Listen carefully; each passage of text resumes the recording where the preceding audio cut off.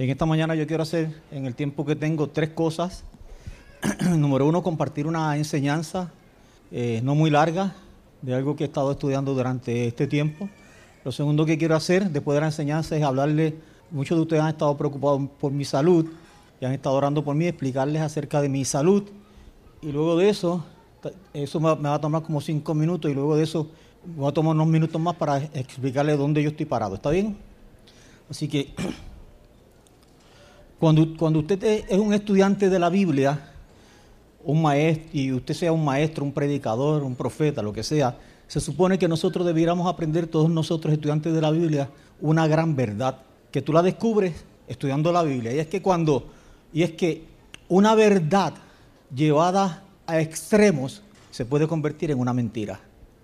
Y eso es uno de los problemas que nosotros tenemos en el cristianismo de hoy, que la Biblia habla acerca de lo que es todo el consejo de Dios. En Hechos de los Apóstoles, el apóstol Pablo, hablándole a la iglesia de los Efesios, le dice: yo no rehuí anunciaros todo el consejo de Dios.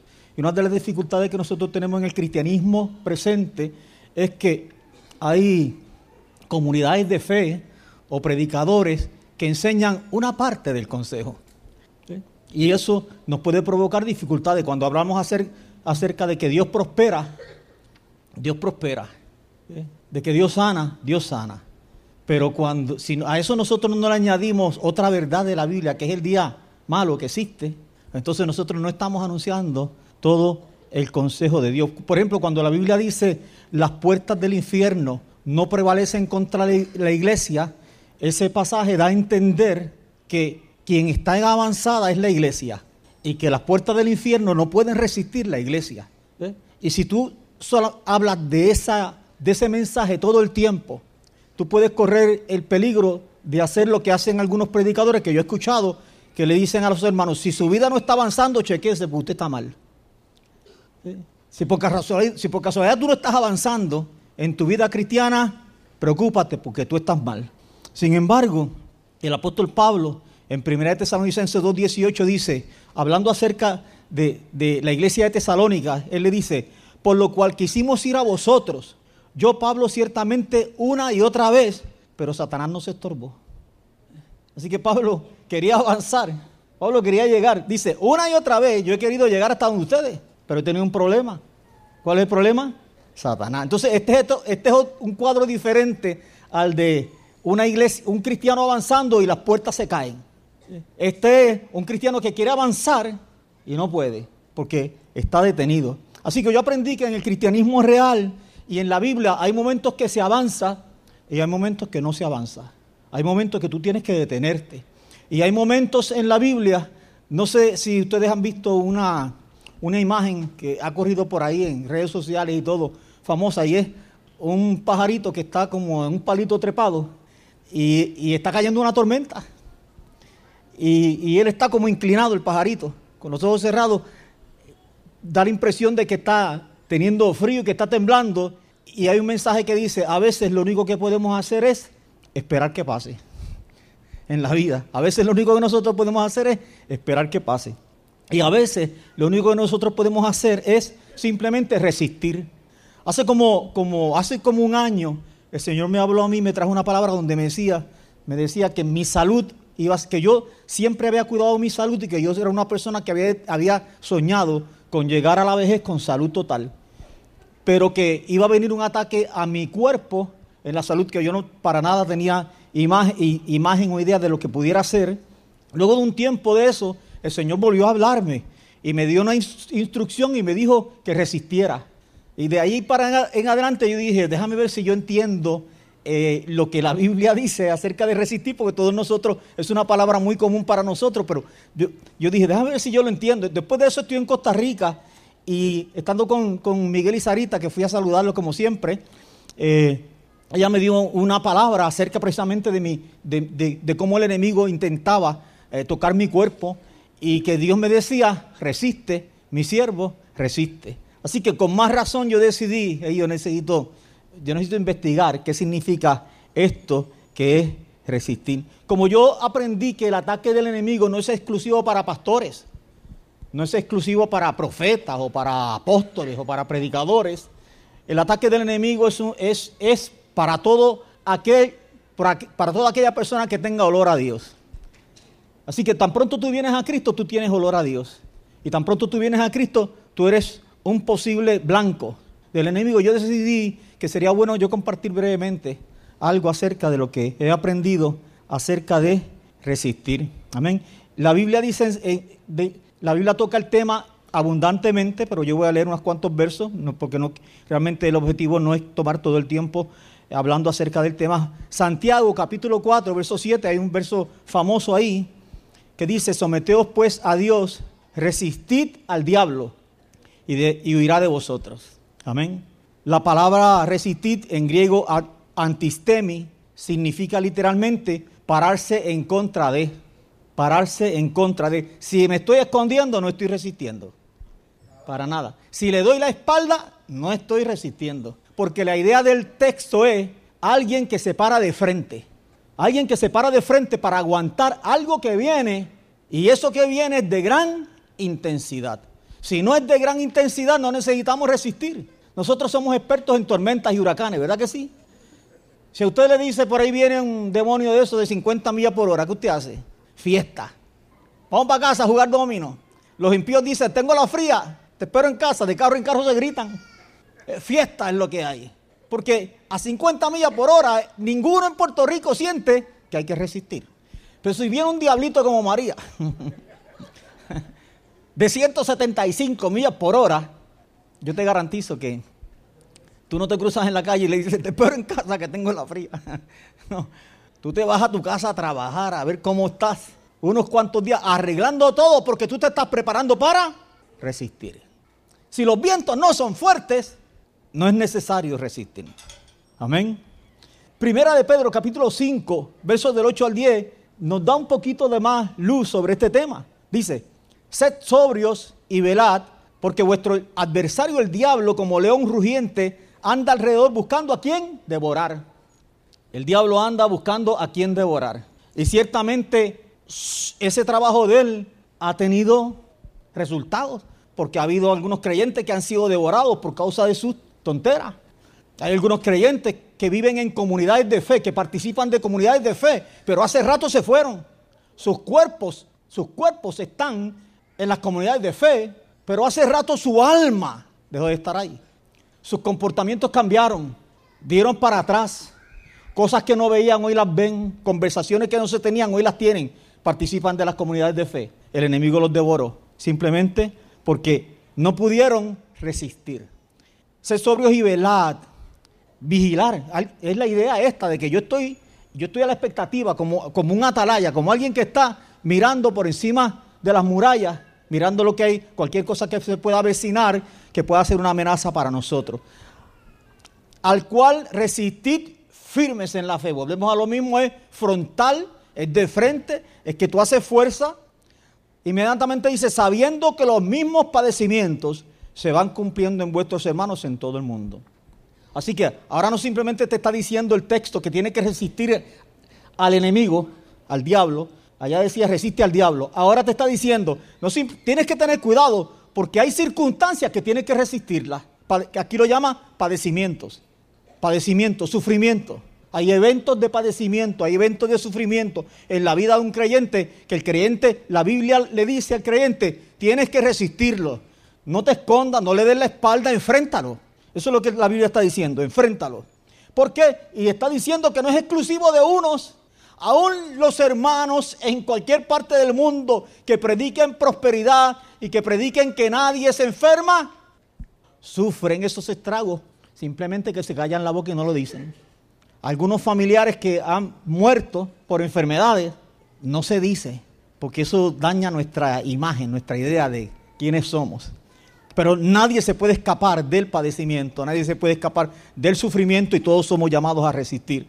Mas el Dios de toda gracia, que nos llamó a su gloria eterna en Jesucristo, después que hayáis padecido un poco de tiempo, Él mismo os perfeccione, afirme, fortalezca y establezca. Nosotros sabemos que en una oración, cualquier cosa que esté entre comas, tú lo puedes sustraer de la oración y no cambia el sentido de la oración, ¿correcto?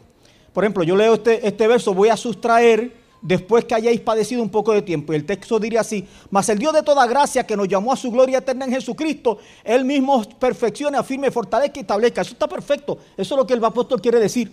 El Dios que nos llamó a su gloria eterna con Jesucristo, ese Dios te perfeccione, te afirme, te fortalezca y establezca. Pero metió entre comas, después que hayáis padecido un poco de tiempo.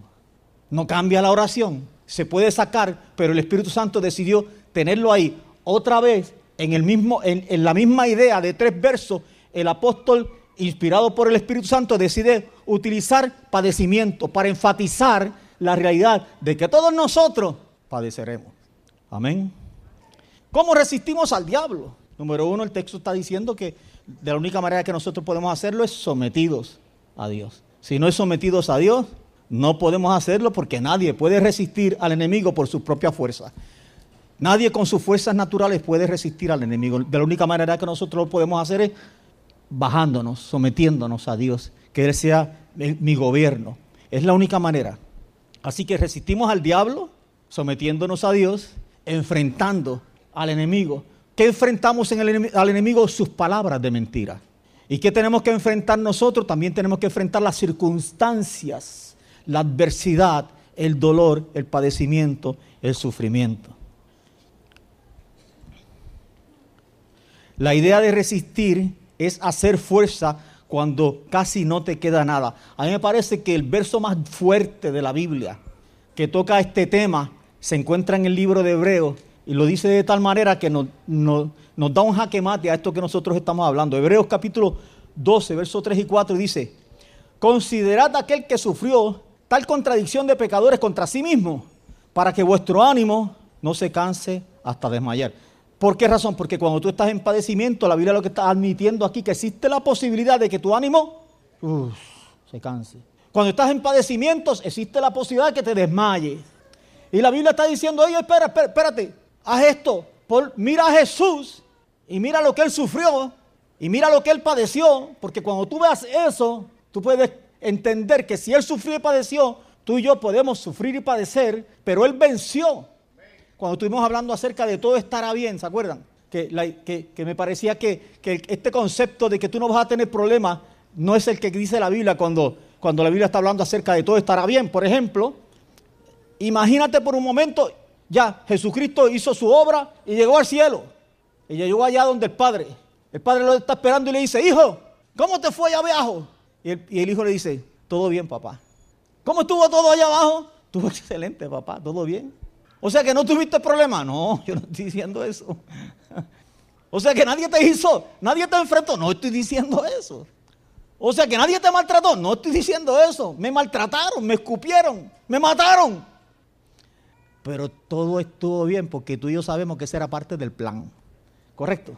Esa era parte del plan. Cuando Dios le da la primera profecía extraordinaria de la Biblia, que se encuentra, creo que es en Génesis capítulo 15, que Dios le habla a Abraham acerca de su generación. Y le dice que van a estar que van a ir a otra nación. Y que allí ellos van a ser esclavos por 400 años. Y que después a la 4ª generación ellos saldrán. Es una profecía que cuando tú sumas los tiempos de ahí hasta allá, ahí hay envuelto como 700 años, hermano.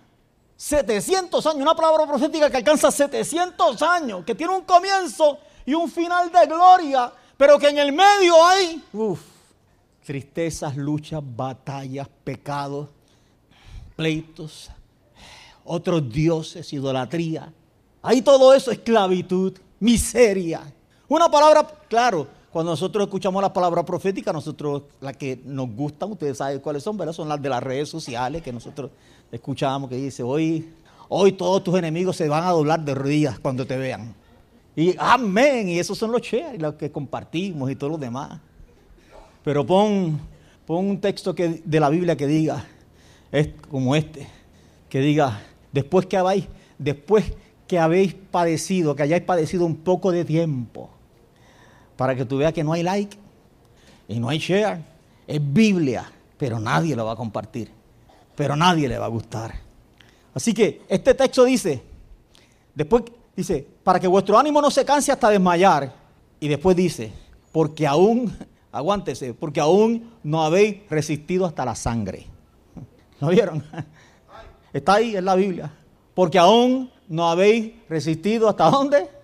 ¿Vieron? Que la palabra resistir en la Biblia, lo que está asociado a eventos de alta intensidad que van contra ti y que tú estás llamado por tu fe a plantarte fuerte de frente y decir, de aquí yo no me muevo, no importa qué. ¿Se acuerdan uno de los 30 valientes de David? Que al final cuando tú cuentas, lo llaman los 30 porque te decía los 30, pero eran 37. Cuando tú los cuentas toditos eran 37, pero uno de ellos, que no dice el nombre, dice que había un pequeño terreno y el hombre estaba parado en el terreno ahí.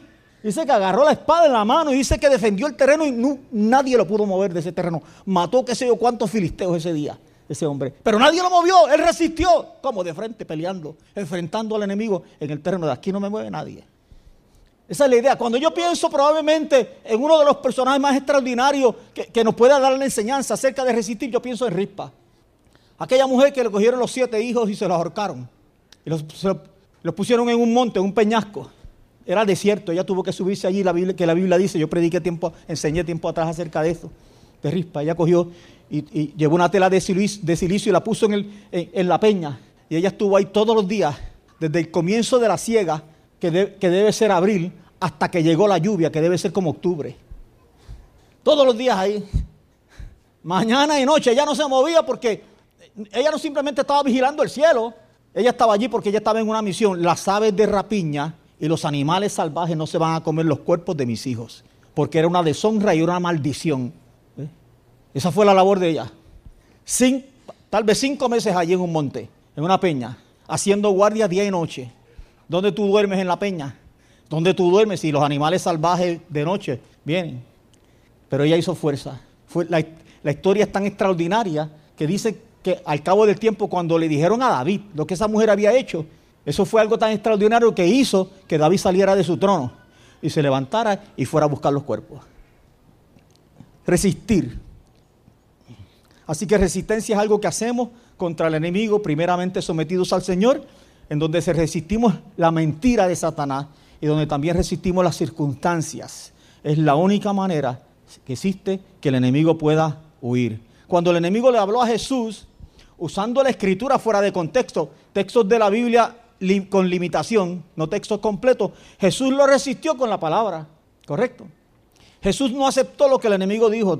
Lo que tú estás diciendo no es cierto. Lo que tú estás diciendo es mentira. Porque la palabra verdadera es esta. Porque escrito está, al Señor tu Dios adorarás. Así que tú y yo resistimos cuando enfrentamos las mentiras con la palabra. Y una de nuestras dificultades es que necesitamos más palabra por dentro. Esa es algo que se viene hablando como 3 años aquí, insistentemente, tanto aquí como en las escuelas bíblicas.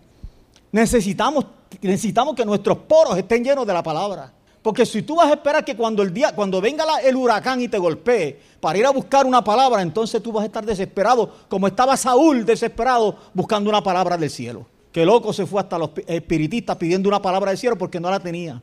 Pero tú y yo somos llamados a tener la palabra del cielo antes, en nuestros corazones.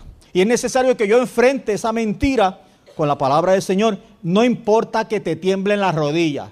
No importa que las rodillas te tiemblen. Lo importante es que tu boca diga lo que dice el cielo. Porque yo te voy a decir, mientras tus rodillas te tiemblan y tú eres capaz de levantar tu voz y hablar lo que el cielo dice, esto es lo que va a pasar. El temblor en las rodillas va a empezar a disminuir. Y mientras más tú hables la palabra del Señor, el temblor en las rodillas va a disminuir. Y te garantizo que si después que te sientes contento bajas la guardia y dejas de hablar la palabra del Señor, te vuelven a temblar las rodillas. Porque esto se vive un día a la vez. El día de hoy yo necesito creer y yo necesito confesar lo que la Biblia dice. Amén. Así que es importante que tú y yo entendamos que nosotros podemos ser un blanco. Nosotros somos un blanco del enemigo. El hecho de que en tu vida, en el presente, no esté ocurriendo nada que sea fuera de lo normal y que todas las cosas marchen bien, eso no significa que así van a ser todos tus días. Para nada. Créeme, a la vuelta de la esquina, en algún momento dado, el día malo te va a llegar. Y ojalá que cuando el día malo te llegue, tú tengas suficiente palabra dentro de tu corazón y dentro de tu mente para comenzar a hablar. Jesús estaba lleno de la palabra. Eso enseña la Escritura. Él era la palabra. Jesús estaba lleno de la palabra. Así que para Jesús, tan pronto el enemigo viene con mentira, es fácil para él decir, esto es lo que está escrito. Amén. Mi salud. Hace como un año yo me di cuenta que se me hacía difícil hacer ejercicios de alta intensidad. Yo siempre he hecho ejercicios de alta intensidad. Y para ese tiempo yo estaba haciendo 1 hora de pesas 5 veces en semana y corría 3 millas. Y por cierto, de las 3 millas, 1 milla la corría subiendo escaleras. Bien, y con la boca cerrada. De momento un día fui a hacerlo y no pude. Tuve que abrir la boca y yo pensé que era, como eso coincidió con María, yo pensé que eran los efectos de María. Y entonces, después de un tiempo descubrí que me cansaba fácilmente. Igual trataba de hacer cosas que fueran rápidas, me cansaba. Así que decidí ir a hacerme diferentes exámenes médicos durante un año, haciéndome exámenes médicos, fisiatra, cardiólogo, gastroenterólogo, etcétera. Y de todos los exámenes que me hacían, todo estaba bien, excepto que tenía la hemoglobina un poquito alta. Recientemente tuve que ir a emergencias médicas, un día que estaba Christopher, de madrugada, porque me sentía bien mal. Y estando allí, me chequearon y Christopher decidió correr la milla extra y hacerme unos exámenes adicionales. Esos exámenes adicionales que me hizo Chris determinaron que yo tenía una masa en el pecho, en lo que llaman mediastino, que es en el medio del pecho, tenía una masa. Entonces me hicieron otros exámenes más y apareció en los próximos exámenes esa masa que estaba ahí. Y luego de eso, inmediatamente Christopher empujó para ver cómo me podían hospitalizar para hacerme otros exámenes adicionales, lo cual se logró hacer y todo cuadró perfectamente, que al otro día venía un especialista que venía un día a la semana y es especialista en hacer biopsias, tratamiento no invasivo, y él me hizo una biopsia y en estos días me dieron los resultados de la biopsia y la biopsia salió que tengo cáncer. Ese cáncer que yo tengo es lo que llaman un tumor secundario, porque se sabe que por causa de la patología se sabe que ese cáncer, ese tejido que está ahí no es de ahí, que salió de otro lugar. Lo que pasa es que a mí me han hecho montones de exámenes y me han evaluado todos los órganos del cuerpo en varias ocasiones, me han hecho sonograma, me han hecho CT scan con contraste, tanto de pecho como abdominales, y todos mis órganos están bien, mis riñones están bien, mi hígado está bien, el páncreas está bien, los pulmones están bien. Los indicadores de laboratorio dicen que existe la posibilidad que ese cáncer sea de colon, pero yo hace 11 meses yo fui al gastro y me hicieron un examen del colon y me hicieron la endoscopía y todo salió bien, dice que yo estoy bien, que no tengo nada. Así que el doctor que me ve, esto fue tan cerca como el viernes, o sea que esta información que yo le estoy dando a ustedes es fresquecita. No es una información que yo la mantengo, yo no soy ese tipo de persona. Ustedes saben, los que han estado aquí por tiempo saben que nosotros somos un libro abierto, tanto yo como Lucy con la familia. Yo no tengo hijos perfectos, no tengo nietos perfectos, no tengo una esposa perfecta, el único perfecto soy yo y tengo problemas de bregar con ellos. Entonces, pero tengo que bregar con lo que me tocó, ok. Entonces, pues me han hecho un montón de exámenes y todos los órganos están bien. Ahora el doctor dice, no sé qué tratamiento darte porque yo necesito saber dónde es el problema. Entonces hablamos con el gastro que es amigo de Frenchy y también amigo mío por causa de Frenchy. Me dijo rápido, ven acá que yo te hago los exámenes otra vez, no te preocupes, yo consigo todo. Así que me dijo que fuera mañana a buscar los purgantes esos que me tengo que tomar, que son bien ricos. Cualquiera si me quiere ayudar yo lo invito. Entonces el miércoles en la mañana me van a hacer los 2 estudios otra vez, a ver si esos estudios arrojan algo. Si los estudios no arrojan nada, entonces ya el doctor solicitó a unos laboratorios en Bayamón lo que llaman un PET scan, que es un estudio exhaustivo de todo el cuerpo, que te cogen de la cabeza hasta los pies, porque se supone que ahí debe aparecer dónde está el diablito. ¿Ves? Se supone que ahí, y a raíz de eso, que lo puedan identificar, entonces me van a dar un tratamiento que tiene como objetivo, si el diablito está, digamos, en el colon, pues se supone que este tejido que está aquí es una célula que emigró del colon y se da un tratamiento que toca y toca el otro. Básicamente, esta semana yo tengo que esperar para hacerme esos estudios, así que básicamente ahí estamos nosotros. En adición a a la oración de tanta gente, porque tanta gente que está orando por mí, me llaman, todo mi teléfono, si a alguno no le he contestado rápido o lo demás, es porque mi teléfono literalmente ha estado explotado todos estos días, de amigos de Estados Unidos, de Costa Rica, de Nicaragua, de Cuba, de tantos lugares, gente de aquí, de ustedes, gente de Puerto Rico también. Así que yo, en adición a eso, he estado haciendo ajustes. Comencé desde ayer a hacer ajustes más serios en mi dieta, como bajar los niveles de azúcar, alcalinizar el cuerpo, etcétera, y algunas cosas más. Estamos bregando con eso porque yo soy de los que pienso que nosotros los creyentes a veces entendemos la Biblia, pero no entendemos a Dios. Entendemos algo de la Biblia, pero no entendemos a Dios.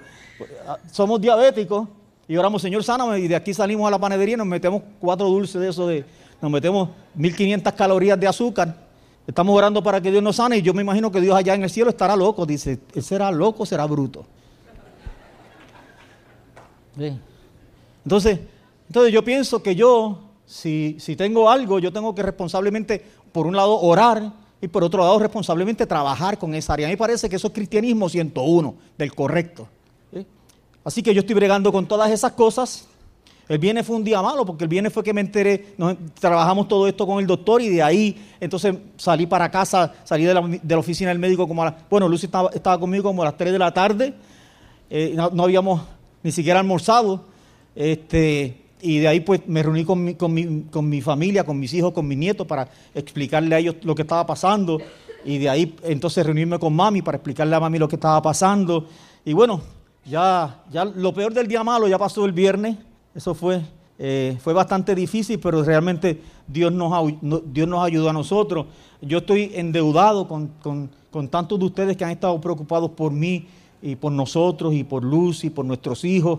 Y obviamente probablemente voy a pecar porque se me va a quedar a algunas personas, pero por lo menos yo quisiera públicamente honrar a algunas personas que en medio de este proceso han estado con nosotros para ayudarnos, para darnos soporte, para hacer que corran las cosas. Obviamente ellos, por sus profesiones o por sus contactos, están en un lugar estratégico que pueden hacer cosas que probablemente algunos de ustedes, porque aunque quisieran, no podrían hacerlo. Entonces yo quisiera darle públicamente las gracias a Pachito y Gladys, porque han sido de un soporte extraordinario para nosotros en este tiempo. Al doctor Christopher Vega, que ha estado con nosotros todo el tiempo ahí en medio de este proceso, pendiente de mí, empujando cosas con amigos en el hospital para que me hicieran cosas de manera tal que se pudiese hacer todo corriendo rápido. A Rebeca Vélez, que ha estado pendiente de mí, de Lucy, de las nenas, de una manera tan increíble que realmente no hay palabra para todos ellos. Mi agradecimiento eterno, y alguien que a la distancia se comunica conmigo 2, 3, 4, 5 veces todos los días, que es Isaías Artavia. Así que Y hay otros más que me han dado la mano realmente, y me pongo a mencionar nombres, se me van a quedar otros más. A todos ustedes mi agradecimiento en todas estas cosas. ¿Dónde yo estoy parado? La palabra de Dios, la verdad de Dios, es un escudo contra la mentira. Por eso, en la medida en que nosotros estamos llenos de la palabra del Señor, en esa misma medida, la Biblia dice que Dios es un cerco alrededor de mí. Pero eso no es un concepto simplemente mental, o que sí hay un cerco que me rodea donde yo camino. No. Tan pronto yo estoy lleno de la palabra del Señor, esa palabra, esa verdad en mí crea un cerco alrededor de mí. Y como decía, de hecho, está contemplado en el libro de Job, cuando Dios le dice a Satanás, ¿has visto a mi siervo Job? Y Satanás lo que le dice, paráfrasis de Fren Durán en español, es que él no es bruto. Él te sirve a ti si tú eres un cerco alrededor de él. Yo no puedo tocarlo. Yo no sé cuántos nombres Job había en aquella época. Puede ser que hubiese un solo nombre Job, como existe la posibilidad de que no. Pero cuando Dios dijo Job, el diablo sabía cuál era. Como el diablo sabe quién eres tú. El diablo probablemente no conocerá quiénes son del infierno, porque no le importa. Pero tan pronto tú vienes a los pies de Cristo, Él te conoce a ti. ¿Se acuerdan cuando los demonios llegaron unos muchachos que querían sacar unos demonios? Y los demonios le contestaron. Ellos les dijeron, en el nombre de Jesús que predica Pablo. Y los demonios dijeron, ¿quién es? A Jesús conocemos y a Pablo conocemos, pero ¿quiénes son ustedes? O sea, los demonios no conocían a los de su propia tierra, pero a los del otro lado, a Jesús y a Pablo, los demonios sí lo conocían. Así que tan pronto tú vienes a Cristo, el enemigo sabe quién tú eres. Así que la palabra del Señor es un escudo contra las cosas no importantes de la vida, porque hay cosas no importantes, contra la mentira del diablo y contra las cosas no importantes de la vida. ¿Sabes que todos los días en la vida de nosotros hay cosas que no son importantes, que están peleando por buscar un lugar de relevancia en nuestras vidas? Y a veces nosotros somos engañados. Pero cuando estamos llenos de la palabra del Señor, nosotros podemos entender bien claro cuáles son nuestras prioridades y cuáles no. Cuál es la verdad y cuál es la mentira. Yo para nada, cuando me enteré de esto, para nada, en ningún momento yo le he preguntado a Dios por qué me pasó esto a mí. Si yo llevo casi 46 años sirviéndote, yo nunca me he apartado, yo predico tu palabra, yo viajo aquí, yo viajo allá. Tú sabes que yo no estoy en esto, nunca he tomado $1 incorrecto de nadie. Al contrario, yo nunca le he preguntado a Dios ni se lo voy a preguntar. Para nada. Esas preguntas, hace mucho tiempo yo descubrí que esas preguntas no tienen sentido, porque yo en algún momento dado en mi vida cristiana las hice, pero como no soy tan lento, no mucho tiempo descubrí que cada vez que yo hacía esa pregunta, la voz que yo escuchaba era la del enemigo, no era la de Dios. ¿Por qué me pasa esto? Por tu culpa. Por mi culpa. Y me sentía más así. ¿No te acuerdas que tú hiciste esto, aquella? Ay, de eso debe ser verdad. ¿No te acuerdas que? Cada vez que yo hacía esa pregunta, la voz que yo escuchaba era la del otro. Así que yo dije, no la vuelvo a hacer jamás en la vida. A mí no me interesa escuchar la voz del otro, a mí me interesa escuchar la única voz que gobierna mi mente, mi corazón, desde que yo me convertí 45 años y medio atrás.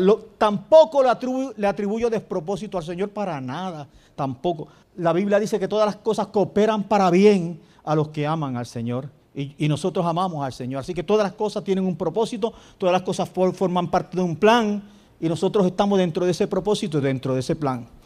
Muchas veces le he mencionado que yo no vivo por circunstancias, yo vivo por fe y yo vivo por convicciones, y eso sigue siendo así el día de hoy, y yo le doy gracias al Señor porque esa verdad está en mi corazón. Mi fe es bien sencilla, mi fe no es muy complicada. Yo le voy a decir, mi fe dice que mis días aquí en la tierra fueron arreglados ya desde antes que yo naciera. Eso es Biblia. Mis días en la tierra fueron arreglados desde antes que yo naciera. Así que mi fe sencilla dice que los días que va a vivir Efrén Durán en la tierra fueron determinados en el cielo hace tiempo y nunca jamás fueron determinados en el infierno. El infierno no tiene poder para determinar mis días aquí. Eso fue arreglado en el cielo hace mucho tiempo y eso se cumplirá. Duda e incertidumbre pertenecen a la humanidad del hombre. Eso es totalmente normal. La duda y la incertidumbre golpean en la puerta de mi corazón. Seguro, yo soy humano, igual que golpean en la puerta de tu corazón. Pero lo peor que yo puedo hacer, también lo aprendí, es agarrar la duda y la incertidumbre y llevarla a mi boca. Yo nunca hago eso. Nunca es nunca, es un absoluto. Usted nunca en la vida me ha escuchado a mí, ni me escuchará, nunca en la vida. Nunca lo he hecho públicamente, ni ninguna conversación privada que yo tenga con alguno. Usted dice, ay, Efrén, besito, Efrén tiene tantas incertidumbres y tiene... No, para nada. Cuando me golpean, yo las llevo al único lugar correcto, al Señor. Como la Biblia dice, echando toda vuestra ansiedad sobre Él, porque Él tiene cuidado de vosotros. Así que, ¿sabe lo que yo le hago? Yo le hablo. ¿Qué yo le hablo? La palabra. Y cuando yo le hablo la palabra, se va. Se va porque se va. Practíquelo. Usted va a descubrir que se va. Amén. En adición, yo tampoco permito que los eventos de dolor o tristeza del ayer determinen mis batallas de hoy. Para nada. O que mucho menos interfieran con mis sueños del mañana, con mis sueños sobre el mañana, para nada. Normalmente un evento negativo tiene la potencia de 10 cosas positivas. Y eso es así porque el mismo infierno se encarga de que cuando te llegue un evento negativo, multiplicarlo en tu mente para que tú pienses en desastre y no exista esa posibilidad. Eso es así para cualquier persona, a menos que hayamos aprendido a pensar correctamente. Los que aprendemos a pensar correctamente, valoramos las cosas como son. Lucy les habló hace tiempo de una película que yo la llevé a ella a ver, una película basada en hechos reales. Trabaja, el actor principal es Tom Hanks, y la película se llama Bridge of Spies. Una película extraordinaria. Esta película trata acerca del primer espía ruso que los americanos lograron apresar. Entonces, cuando lo apresan, es el primero que agarran. El gobierno americano decide que lo van a matar, punto. Pero tienen un problema, tienen que dar un juicio justo. Pero para efecto del gobierno es protocolario. No va a tener un juicio justo, pero tienen que poner un abogado. Y entonces Tom Hanks hace el papel del abogado que ellos escogieron, pero el gobierno americano se equivocó, escogió un abogado que tenía una manera de pensar, y este abogado está pensando, ¿por qué lo van a matar? Si él simplemente está haciendo lo mismo que hacen los de nosotros, estando allá, cuando están detrás de la cortina de hierro. Lo mismo que hacen los nuestros, que nosotros los enviamos, están sirviendo al gobierno, es lo que le está haciendo, ¿por qué matarlo? ¿Por qué no hacemos otra cosa? Y ahí comienza todo el asunto. Así que el hombre tiene una sentencia de muerte y Tom Hanks decide, el abogado decide ir a la prisión para reunirse con este hombre. Cuando se reúne con el hombre, el abogado descubre que el tipo está hablando como si nada, tranquilo. Y Tom Hanks está con la cabeza volada. Y le dice, ¿te puedo hacer una pregunta? Y él le dice, dispara. Y él le dice, ¿tú sabes que a ti te van a matar? Y él le dice, sí, yo lo sé, me lo dijeron ya. ¿Sí? Y él le dice, ¿y a ti eso no te preocupa? Y el hombre le dice, ayudaría. Ayudaría que yo me preocupe. Y Tom Hanks se queda como mudo, como quien dice, no. Hay dos eventos en la película en que pasa ese evento, que Tom Hanks todavía no lo maneja bien y le vuelve y le dice, tú no estás preocupado. Y, me ayudaría, preocuparme me ayudaría. Así que a mí me dieron una mala noticia. Pregúntame si yo estoy preocupado. Me ayudaría que yo me preocupe. No. Yo vivo el día de hoy. Amén. Entonces, fácilmente, por ejemplo, hace 19 años atrás mi papá se enfermó de cáncer, duró 1 año y murió. Fácilmente nosotros podemos pensar que los eventos del ayer se repiten en la vida mía, porque ese fue el evento que pasó, pero para nada, yo acepto eso como una realidad en la vida mía. De hecho, yo pienso un poquito más allá. Hace 32 años, cuando nadie en el mundo se sanaba de SIDA, nadie, absolutamente nadie, yo tenía un hermano con SIDA que vivía ahí al frente con papi y con mami, y era un esqueleto, algunos de ustedes lo recordarán. Él se sacó una foto con Pachito cuando era un esqueleto porque él sabía que Dios lo iba a sanar. Tú lo veías el esqueleto y le preguntaba ¿cómo tú estás? Y mi hermano siempre decía, yo estoy sano. Algunos de ustedes lo saben. Él era de mi mismo físico, misma estatura, casi igual, y normalmente siempre pesaba 175 libras y ya era un esqueleto de 120 libras. Yo tengo fotos de él, hace un tiempo atrás se las presenté. Mi hermano había ido al hospital de veteranos, HIV positivo. Cuando Dios hace el milagro en la vida de mi hermano estaba ahí muerto sin medicamentos y sin nada, porque para esa época no existía nada. Hoy día el SIDA se cura, pero hace 30 años atrás, todo el mundo que tenía SIDA se moría. Nosotros en Puerto Rico, en nuestra familia, en este lugar, tenemos la primera persona que en Puerto Rico se sanó de SIDA, que fue al hospital de veteranos, y el hospital de veteranos le hizo 3 exámenes y lo devolvieron y le dijeron, no sabemos por qué los exámenes salen malos, porque dicen que tú no tienes nada. 3 exámenes le hicieron y ya él no volvió más. Él dijo, no, sí, estoy sano. Y ya mi hermano, y ya 140, 150, 160, hasta que llegó otra vez a 175 libras y estuvo como 10 años más predicando, corriendo por ahí, por todo Puerto Rico, viajando a diferentes lugares, Venezuela, Santo Domingo, Boston, Costa Rica, predicando, diciendo, Cristo sana, Él es real. Así que esa es nuestra realidad. Así que si usted me pregunta a mí, yo pienso que yo voy a vivir muchos años. Yo me puedo equivocar, pero ese es mi pensamiento, esa es mi fe, sencilla. Yo pienso que yo voy a vivir muchos años. Como dije, yo me puedo equivocar. Cualquier creyente se equivoca en algún momento dado que entendió algo mal.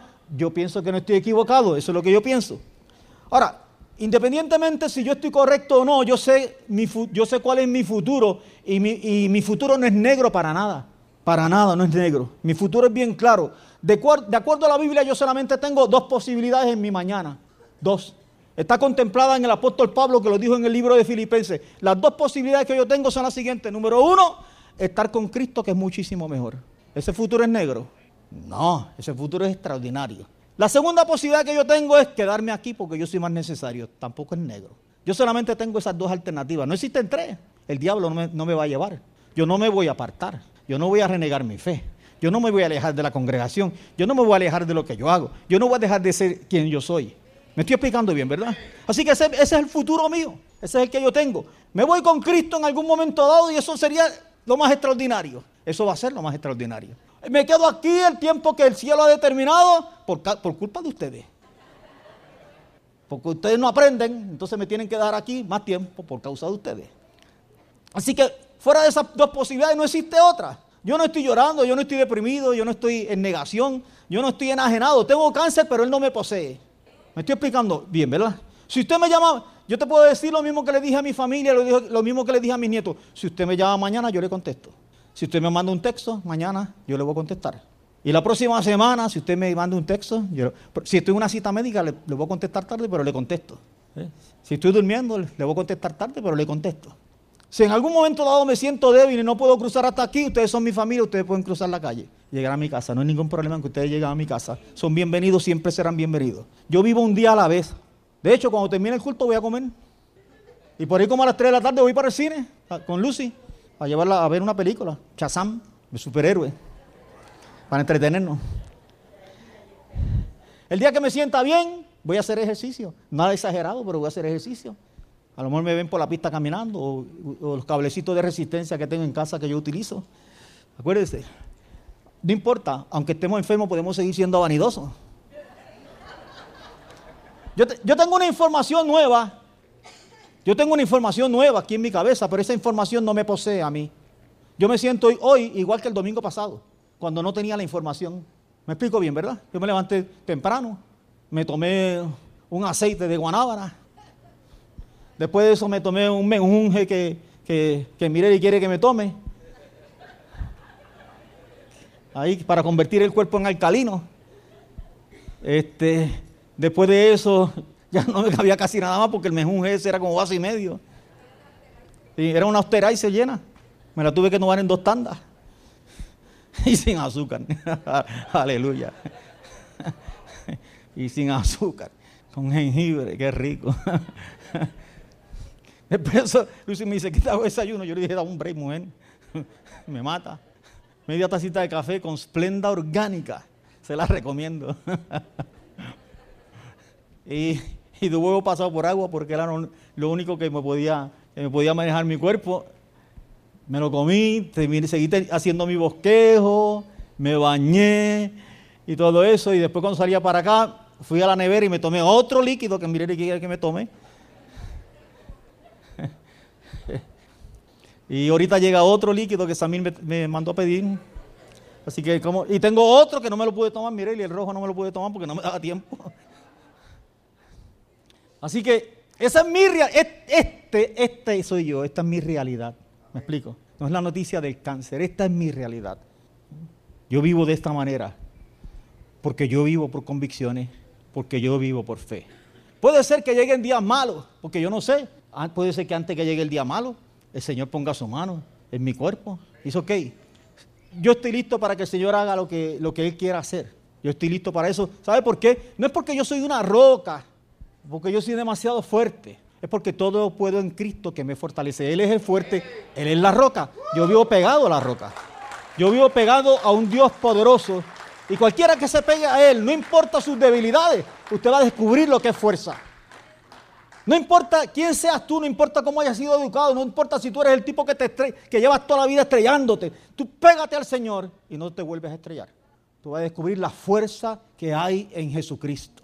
Todo yo lo puedo en Cristo porque Él es mi fuerza. Él me fortalece a mí. Así que yo quisiera decirle muchas cosas más, pero ¿qué les parece si nos levantamos y adoramos al Señor y damos gracias a Él? Y yo dejo a Edwin que pase por acá, me imagino. Así que, ¿te parece?